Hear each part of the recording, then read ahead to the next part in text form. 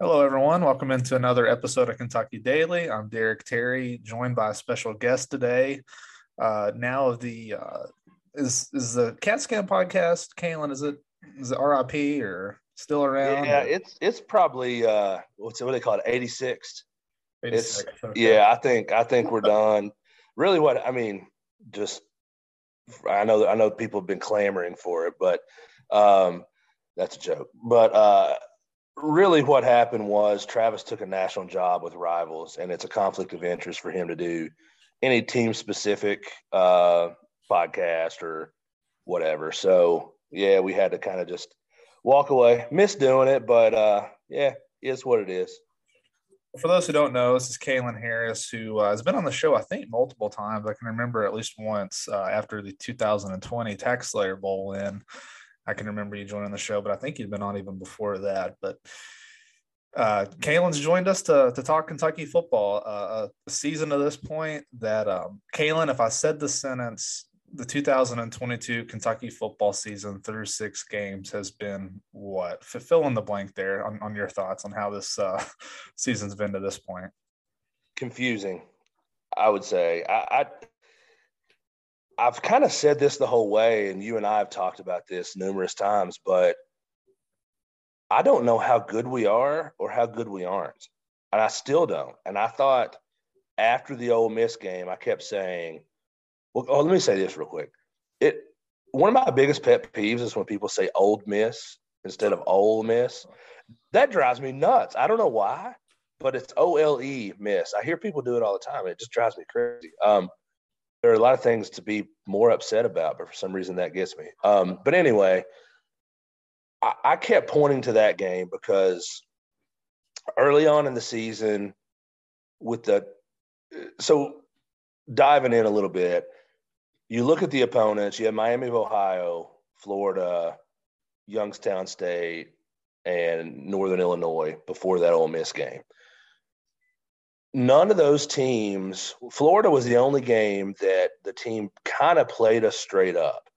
Those other 3 games, they were so unconventional because they were so outmatched that they threw everything but the kitchen sink at us. So you really couldn't tell what we had or what we didn't have. I thought maybe the sack numbers the offensive line gave up were a little inflated because, for example, Northern Illinois blitzed every play almost. So I didn't really know what we would know. I kept pointing to the Ole Miss game. Ole Miss happened. Went away from that, still not knowing because I feel like we were the better team, but we lost the game. But are we the better team? Because how well are we protecting? What's the offensive line doing? We weren't sacked. We weren't getting much pressure. I mean, so I didn't know how good we were or how good we weren't. And then I think, okay, we're going to come back and comeback game. We're going to maul South Carolina, and then Will Levis gets hurt.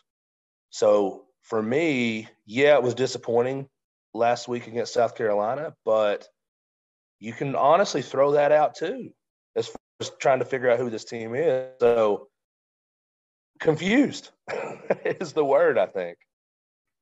Yeah, 6 games in, I think the hottest topic obviously has been the offensive line play.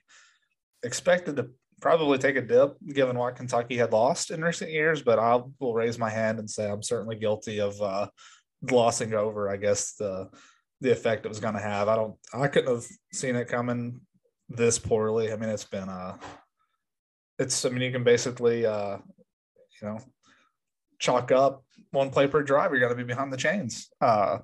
That's what it's felt like all season, either from a negative rushing play or from a sack. It's been really difficult to see Kentucky football this way because for so many years it felt like there for a 4 or 5 year stretch. It was the one thing you knew Kentucky could do is run the ball. And I want to give a plug to 11 personnel. They were joined by Justin Rowland, I think yesterday.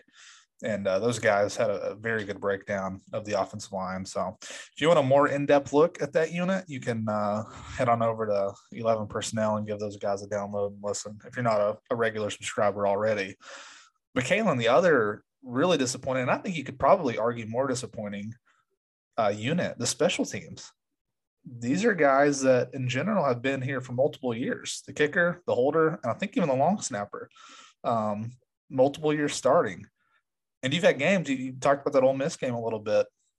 The easiest one to point to that essentially left 5 points out there. The field goal right down the middle, Ruffalo missed. And that's actually probably the least of the miscues in that game. I mean, missed field goals are going to happen, but 2 extra points. You can't even get you miss one and or got one blocked, I guess, and then can't even get the snap down on the other. Yeah, and I'm not the smartest guy in the world, but we lost by 3. We gave away 5 points there. So if my math's right, we win by 2. Obviously the situation's different, but yeah, I mean, take away all the other warts of that game that we showed, and we still win the game if the special teams is just who you expect them to be, not exceptional. We're not talking 55-yard field goals or whatever, just extra points and a 39-yard field goal. One thing, though, that's crazy, I have a little bit of – I have to be honest and transparent. I've gotten to know Matt Ruffalo a little bit and his family, so I would say I'm a little bit biased. So I try to be non-biased, but I'm a little bit biased. But if you go back and watch that kick, that 39-yard field goal, there's a real case to be made. So he kicked it over the upright. So he kicked it over the left upright. And when it goes above the upright, it's a lot harder for the officials to deem in or out. So what they try to do is look at the inside of the post. Would the ball have hit or cleared the inside of the post? You can go back and watch and kind of freeze it on that spot. I swear it cleared the inside of the post. Like if you went straight up with it. Now it's water under the bridge at this point, doesn't matter, but we've talked about him kicking it so low and all that stuff. He, from 39 yards, kicked it over the uprights. I mean, so he got a lot of loft on it, and that was a week after him kicking a 50-yarder that would have been good from 60 probably. So I really give him a little bit of a pass, but the holder situation, the snapper situation, and then he does need to be, he deserves some of the blame there, but that's really, really hard to watch. And it's a situation where you can't not send those guys out there, right? I mean, right. At this level, it should be I mean, to an extent, it should be automatic. You shouldn't have to worry about getting a hold down almost every other field goal or bad snaps, or maybe the holder drops it, or Chance I think did drop one. I'm forgetting the game, but he's also had a couple that he saved. Had snap and saved it. Yeah. So he's had to work back there. Just an all around tough unit. But we got some negatives out of the way. But I do think, Kalen, you're going to this Saturday, Mississippi State, a team that one could argue, and besides Ole Miss, maybe the best team Kentucky's played so far. You get them at home. Do you find it interesting that Vegas line continues to drop? What is it now, like 3.5 in favor of Mississippi? Yeah, that 3.5 is the last I saw. That makes me feel really good. Yeah. That at lunch today, I looked at it, and 71% of the public money was going to Mississippi State. So the lines drop. And then the line continues to go the opposite direction at a pretty large clip. Part of that coincided with Will Levis, the announcement that basically he's playing this week. So I think it sets up. I think when we had talked about it, offline, kind of getting each other's opinion on what we thought the line might be, I think I said 3.5 or maybe 4.5. I can't, or maybe 4 is what I said.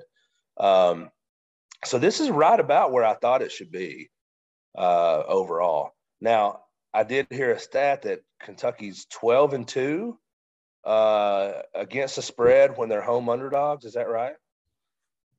I hadn't seen that, but I'd believe it. I mean, they only lost one game last year at home, right? Tennessee this year, of course, they Yeah. lost to South Carolina, but they've been fairly good. Do you know if they were underdogs in 2020 against Mississippi State? Because Mississippi State started that season by throttling LSU. And that was a weird COVID year. I think they might have been underdogs that game, but I'm Yeah, not that was a weird game. I'm not the resident. You go talk to Adam Luckett, he can tell you the line of every UK football game in the last 20 years. But No. no, yeah, I mean, this is a game. Last week on that Wednesday night when we got whenever the line started dropping considerably and it came out that Levis was going to be questionable immediately, and I think you were on the same page. Like, I had a bad feeling. I just didn't Yes. think Kentucky had shown enough at that point as a team to go. And you can say what you want about South Carolina. I don't think they're a great team by any means, but I think it would have been a tall order to expect a backup quarterback who would literally not throw a pass at Kentucky. It was going to take a lot of things, I thought, to go right in Kentucky's favor, and it didn't. And they from the opening snap from the start. Yeah, what you didn't want to do is turn the ball over and basically set up a South Carolina touchdown 10 seconds into the game, and that's what happened. And they battled back for that first half, and there was a moment there after the touchdown to Dingle that I thought there was they might win this game, but it didn't last very long. But I kind of felt totally opposite this week with Levis back. Kind of the history of the series, the home team's typically been pretty good here the last 7-8 years. I don't know, Kayla. I'm feeling pretty good about this Saturday if Levis is back. And despite the offensive line issues, I feel like at a critical juncture in the season, I just think I think they're going to find a way. I'm right there with you, man. And I've talked myself into this partly because when you really break down Mississippi State, Arkansas is terrible defensively, terrible. They moved it all over them. You've got Arizona, who has been. They didn't win. Did they win a game last year? Maybe one game. Maybe one. Yeah. Yeah, I mean that's a terrible Power 5 program and one of the worst out there. And that was a game going into the fourth quarter this year. LSU beats them. LSU. We saw what Tennessee did this week to LSU. LSU's got plenty of warts of their own, and they essentially, with a 3 to 4 man rush, were in Will Rogers' face all day, shut down that offense as a whole. And then who's the other team? I'm drawing a blank right now. LSU, that they lost to LSU. Yeah, who'd they beat right before Arkansas? A&M. Yes, A&M. Yeah. A&M's the other team, man. They have given up chunks and chunks and chunks all season and have been probably the most disappointing team in the country outside of maybe Oklahoma. So, yeah, you've got to give Mississippi State credit for where they are at this point in the season. And I do think they're a legitimate top, 15 or 20 team. But we really haven't seen them do that against a team that, when it's firing on all cylinders like Kentucky is, they're not going to be able to get those chunks and those rush yards, and they're going to have a defense that's a little more stout. And then on the other side of things, I mean, I think they're somewhere in the hundreds in tackles for loss. They're not getting home a ton with the pass rush. I mean, they're decent. Their defense is much better with Zach Arnett, but they're still not a defense that scares you to death. I mean, I think there's a lot just from a pure matchup perspective that looks good for Kentucky. It all comes down to us tackling.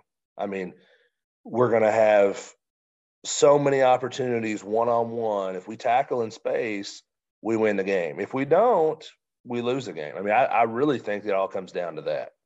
I think a lot of people have, when they recall last year's game, which was the letdowns of the season came in back-to-back weeks. I don't think anyone was stunned when they lost to Georgia. but to then have a bye week and come out against Mississippi State, probably, in my opinion, played their worst game as a team. It was Will's worst game, especially. Will's worst game, no question. The next week, I think you could probably say the defense had a rough 2 weeks because then Tennessee came in and I don't remember how many plays they ran, but they had 45 points. They had the pick six, but 38 offensive points on way too many or way too few plays, I should say. But Will Rogers did set a SEC completion record or for percentage, right? In last year's game, I think that's what it was. Yep. And that was an embarrassing thing. But Kalen, you were mentioning Will. Like, to me, the story of that game, yes, it was how good Rogers was, but it was also, it felt like Mississippi State had the ball the whole game because of Kentucky's turnovers. And it still ended up being a 14-point game. Kentucky got on 3 touchdowns, scored, actually had the ball with the chance in the fourth quarter to cut it back to a 1-score game. They have not fared well, even the year in 2020 when the defense was incredible. Had 6 interceptions. The offense, a different system, obviously, different players. But UK did not play well offensively that game either. So Zach Arnett's done pretty well in 2 years against Kentucky. So we'll be curious to see what kind of looks Scangarello will have. I would guess Levis will be extra motivated just from missing last week, but also he remembers what happened last year in that game. Now with, we got a little bit of time left. Big picture this season, it's always fun to talk preseason about what we think Kentucky's record could be, how these teams will look, and then you actually get into the thick of it and you get some answers. Tennessee, I think, no matter how much we hate them, legitimately a top 10 team. I think they've proven themselves at that. Can't argue that. Yeah, but if they beat Alabama on Saturday, if Bryce Young doesn't play, I think it's a possibility even if he does play. They're probably top 3, right? I would say they're a playoff team at that point. Yeah, they're a playoff team at that point. So let's see, you got after the bye week and you still got Georgia. So you're going to be heavy underdogs probably in both of those games. And that's, I think at Missouri, Kentucky's still the better team, but can be a tricky place to play for sure. Vanderbilt might be the only one, and even Vanderbilt's improved. But as long as Levis is playing, I think you still feel pretty good about getting to a bowl minimum, which is not what any of us wanted to be talking about at this point in the season. But I think going back to that Mississippi State game, that's why it's so critical. Because you can't bank on beating Georgia or Tennessee. I mean, I don't think it's, you get off the bus and you got no chance to win those games, but I do think you're going to be a substantial underdog. So I think that it's good news. We have heard some Levis reports. It's not like it's going to be how it was this past week where it's like, well, maybe when we show up to the stadium, we'll find out. Like, this sounds pretty certain Will's going to play Saturday. I hope that brings some juice for the crowd because this needs to be one of the best atmospheres they've had this season. Yeah, I mean, you cannot – it's hyperbole a lot of times to, this is the biggest game of the season. I mean, we do it all the time, but legitimately, after losing last week especially, if you want to be in that upper tier that we've talked about trying to be in the SEC, you got to win. I mean, there's no way around it. Now, there's still the path, if we try to dream, which is kind of crazy at this point, the path is still there to win the East. I mean, Tennessee, like you said, is better than we probably thought they were going to be, but they've got Alabama this week, then they've got Georgia. So I'm not saying back-to-back, but they've got Alabama and they've got Georgia left. So let's say they beat Alabama this week, let's say Alabama beats them this week. That gives them 1 loss. Then we beat Tennessee. That gives them 2 losses, and we have the tiebreaker over them. Then let's say Tennessee beats Georgia. Okay, that gives Georgia 1 loss. Then they're so down and out. Kentucky ends up huge game. East is on the line. We win that game. We all have 2 losses, but Kentucky has the tiebreaker over those other 2 teams, and we're going to Atlanta and living our best life. That's still on the table, right? So as probably unrealistic as it may be, it's still possible at this point. And I just don't want people to lose sight of that. I had a great conversation with a buddy of mine this afternoon. He was all down and out. And I said, man, step away from the ledge a little bit and think about how cool it is that we have these expectations for Kentucky football now. We never had expectations before. it's like we expected things to go wrong and they went wrong. When things went well, it's only just a matter of time until they go wrong. That was always the mindset. Now we're pissed off because we're the 22nd ranked team in the country, playing a big time game, under the lights on Saturday night with a lot of season ahead of us to do some special things. So I just think we don't need to lose sight of that. Yeah, it also looks like I know there was a chance of rain earlier in the week. As the closer we get to Saturday, the weather actually looks really good for Saturday. Right now on the Weather Channel, it might be a little windy, which can affect obviously the kicking game, but also Mississippi State throwing the ball. I don't think it's going to be crazy winds. It's going to cause a shift in their thinking. But, yeah, it looks pretty nice. 67, winds 10 to 15 miles per hour, but partly cloudy. Hopefully rain. Are they out of the northeast, or is it a northeasterly wind, or a western wind? Okay, there you go. And that was Derek Terry with your meteorologist outlook here. Yeah. So, I mean, I think it's going to be I don't know. I do, and I said this to my wife and my brother and my buddy Anthony, who was at the game. We went to the catwalk. I had not been to a catwalk as a fan in years, like literally like almost 10 years. And I commented to them, I was like, it just feels off. Like last week, the energy just didn't feel like it was there. And I think people probably had that sense that, without Will, this was going to be there's a lot of nervous energy, I would say. And this week, I think for the people who do go to the catwalk or whatever, if Will walks through there, no boot on, and it's clear he's playing, like, I just think people are going to feel better about it. And man, how clutch would it be just to get a lead in one of these SEC games? Even Florida. I mean, you're playing from behind basically from the start. No, they threw the touchdown to Dane. I think they were up 7-3, right? That was the one lead they had. Yeah. Didn't lead at Ole Miss. Or tied with Ole Miss in the second half. And obviously against South Carolina, you tied in the second quarter, but they've not really been able to play comfortably ahead. So put some pressure on the other team for once. Get a little lead right here, see what happens. But obviously that's the big one this Saturday, like you were just talking about. I mean, if you are 5-2 going into the bye week, you might have had other ways to have gotten there in the preseason, but it wouldn't have been crazy. No, you can live with that. Yeah. You live with that. And then you've still got two huge games, against Tennessee and Georgia, where if you win one of those and finish the way you should, you're 9-3 with some really great wins and a loss that you really can explain away because, the guy that's going to be a top 10 pick in the NFL draft didn't play. So no, there's a lot still out there. I understand how disappointed some people are, but man, it's all still there. And you win this week and everything is still alive.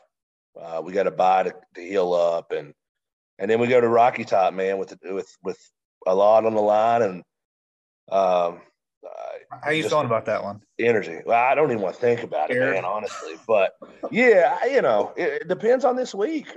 I think I honestly feel like if we win this week, then we have a really good chance of going down there and winning. I feel like if we lose this week, the wheels could really come off of this thing. So again, this is just a huge, huge game. And we'll see what Tennessee does, man, against Alabama. Tennessee has been impressive. There's no doubt. But you can also look at a lot. You can look at their schedule and look at some individual games. I mean, Pittsburgh probably beats them early in the year if Pittsburgh's starting quarterback doesn't get hurt. Yeah, Slovis. And so, you can and there's some other games you can kind of talk through. I mean, if you really watch the Florida game, Florida, oh man, they blew chance after chance to win that game. So, yeah, I mean, they're good, but they're not juggernauts at this point. Yeah, they will be a deservedly ranked, top 3 if they beat Absolutely, Alabama. Yeah. But in terms of being a complete team, it doesn't feel like a team that's actually going to win the national championship. But I do think of all the times it's felt like Tennessee's back because it's like anytime they show a pulse, that's what people say. Yeah. This one does maybe feel a little bit more legitimate than some of the previous ones. But you're right. Let's see what happens Saturday. I've always felt like personally, and I felt this way about Kentucky and Georgia. Like, I think the best time to beat these top teams in college football, it's not whenever the whole country knows you have a big game. Like, it's a little A&M last year against Alabama, kind of snuck up on them a little bit. South Carolina, a 4-win South Carolina team in 2019 beat Georgia at Georgia. It's those kind of games, I think, when you want to pull the upset. Whenever the whole world's, when game day's there, SEC Nation's there, and Tennessee's this is their game to signify that they're back. They've not won this in this series in like 15 years. I would still lean Alabama, but who knows? We'll see what happens. Kalen, one other big thing that should take place Saturday night that we've only seen for really one game, and that was a game that if Will Levis waits probably half a second longer, Kentucky wins at Ole Miss. But having Rodriguez and Levis back together, you really can't tell the story of this season, I think, without acknowledging that. No matter the other issues, I think even if healthy, it's still a distinct possibility that the offensive line might just sink this offense for the season. But I do wonder how those overall numbers would have looked had Rodriguez been out there from the start. Would the criticism of Rich Scangarello, Zach Yenser, those guys be as heavy as it is? What do you think? I don't think so, honestly. I mean, I thought losing Rodriguez was a big blow, but I thought we could overcome that, especially with the way the schedule looked and that kind of stuff. But after seeing him, obviously it's only been 2 games now, but he consistently gets to the second level. He consistently breaks. I mean, that would have changed so many things about the course of this offense and the play calling. This is an offense that is designed to stay ahead of the chains, right? You want to stay ahead of schedule. You want to be second and medium, third and short. I mean, that is how this offense is predicated. And just think about this, how many times this season we've seen 2nd and 10 or 2nd and 11 or 3rd and 12. I mean, it has been time after time this season. I think with Rodriguez, that's the biggest thing he does is helps keep you on schedule with your offense. And then as a play caller, it keeps you on schedule.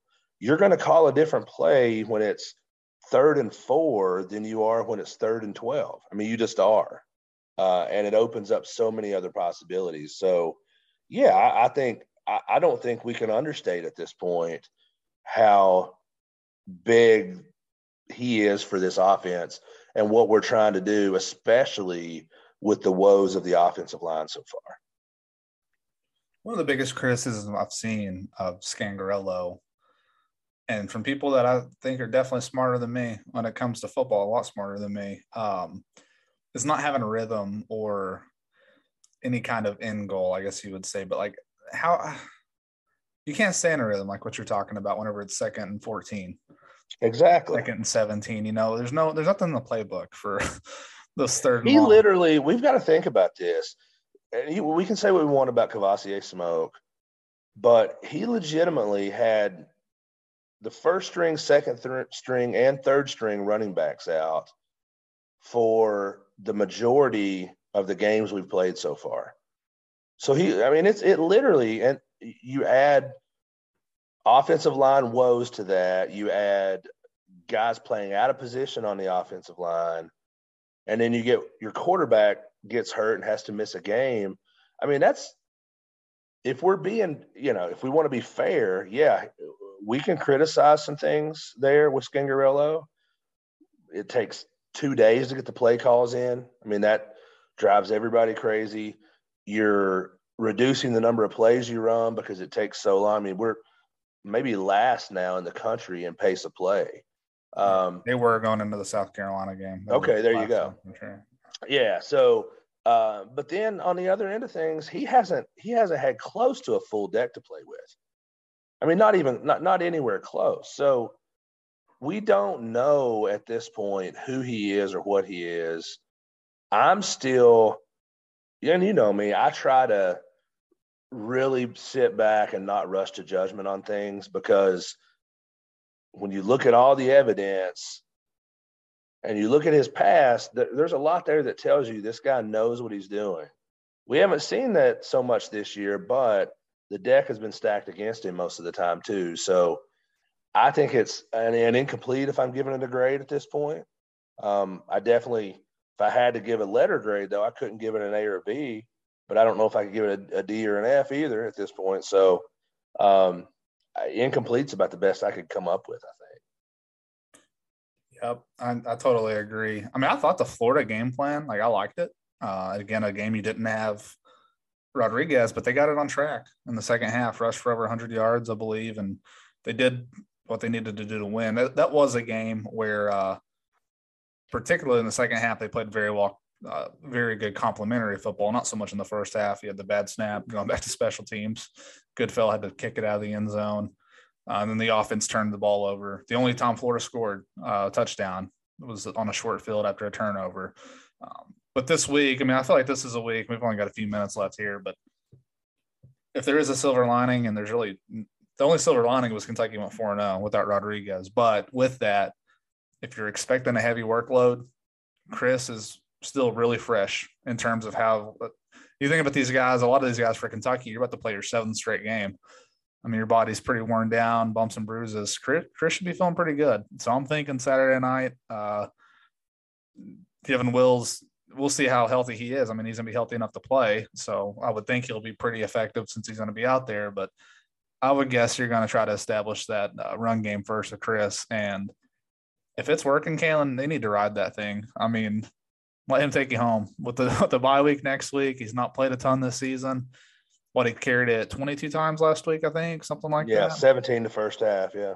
Yeah, I mean, I'd say ride him as far as he can take you. And that's another thing, too, about staying out in front because, you got down last week early in the second half. They got down, and it seemed like they just totally abandoned the run game. So need to be in a spot this week where, you're effective on the ground, get Chris going because it's the runs he can make.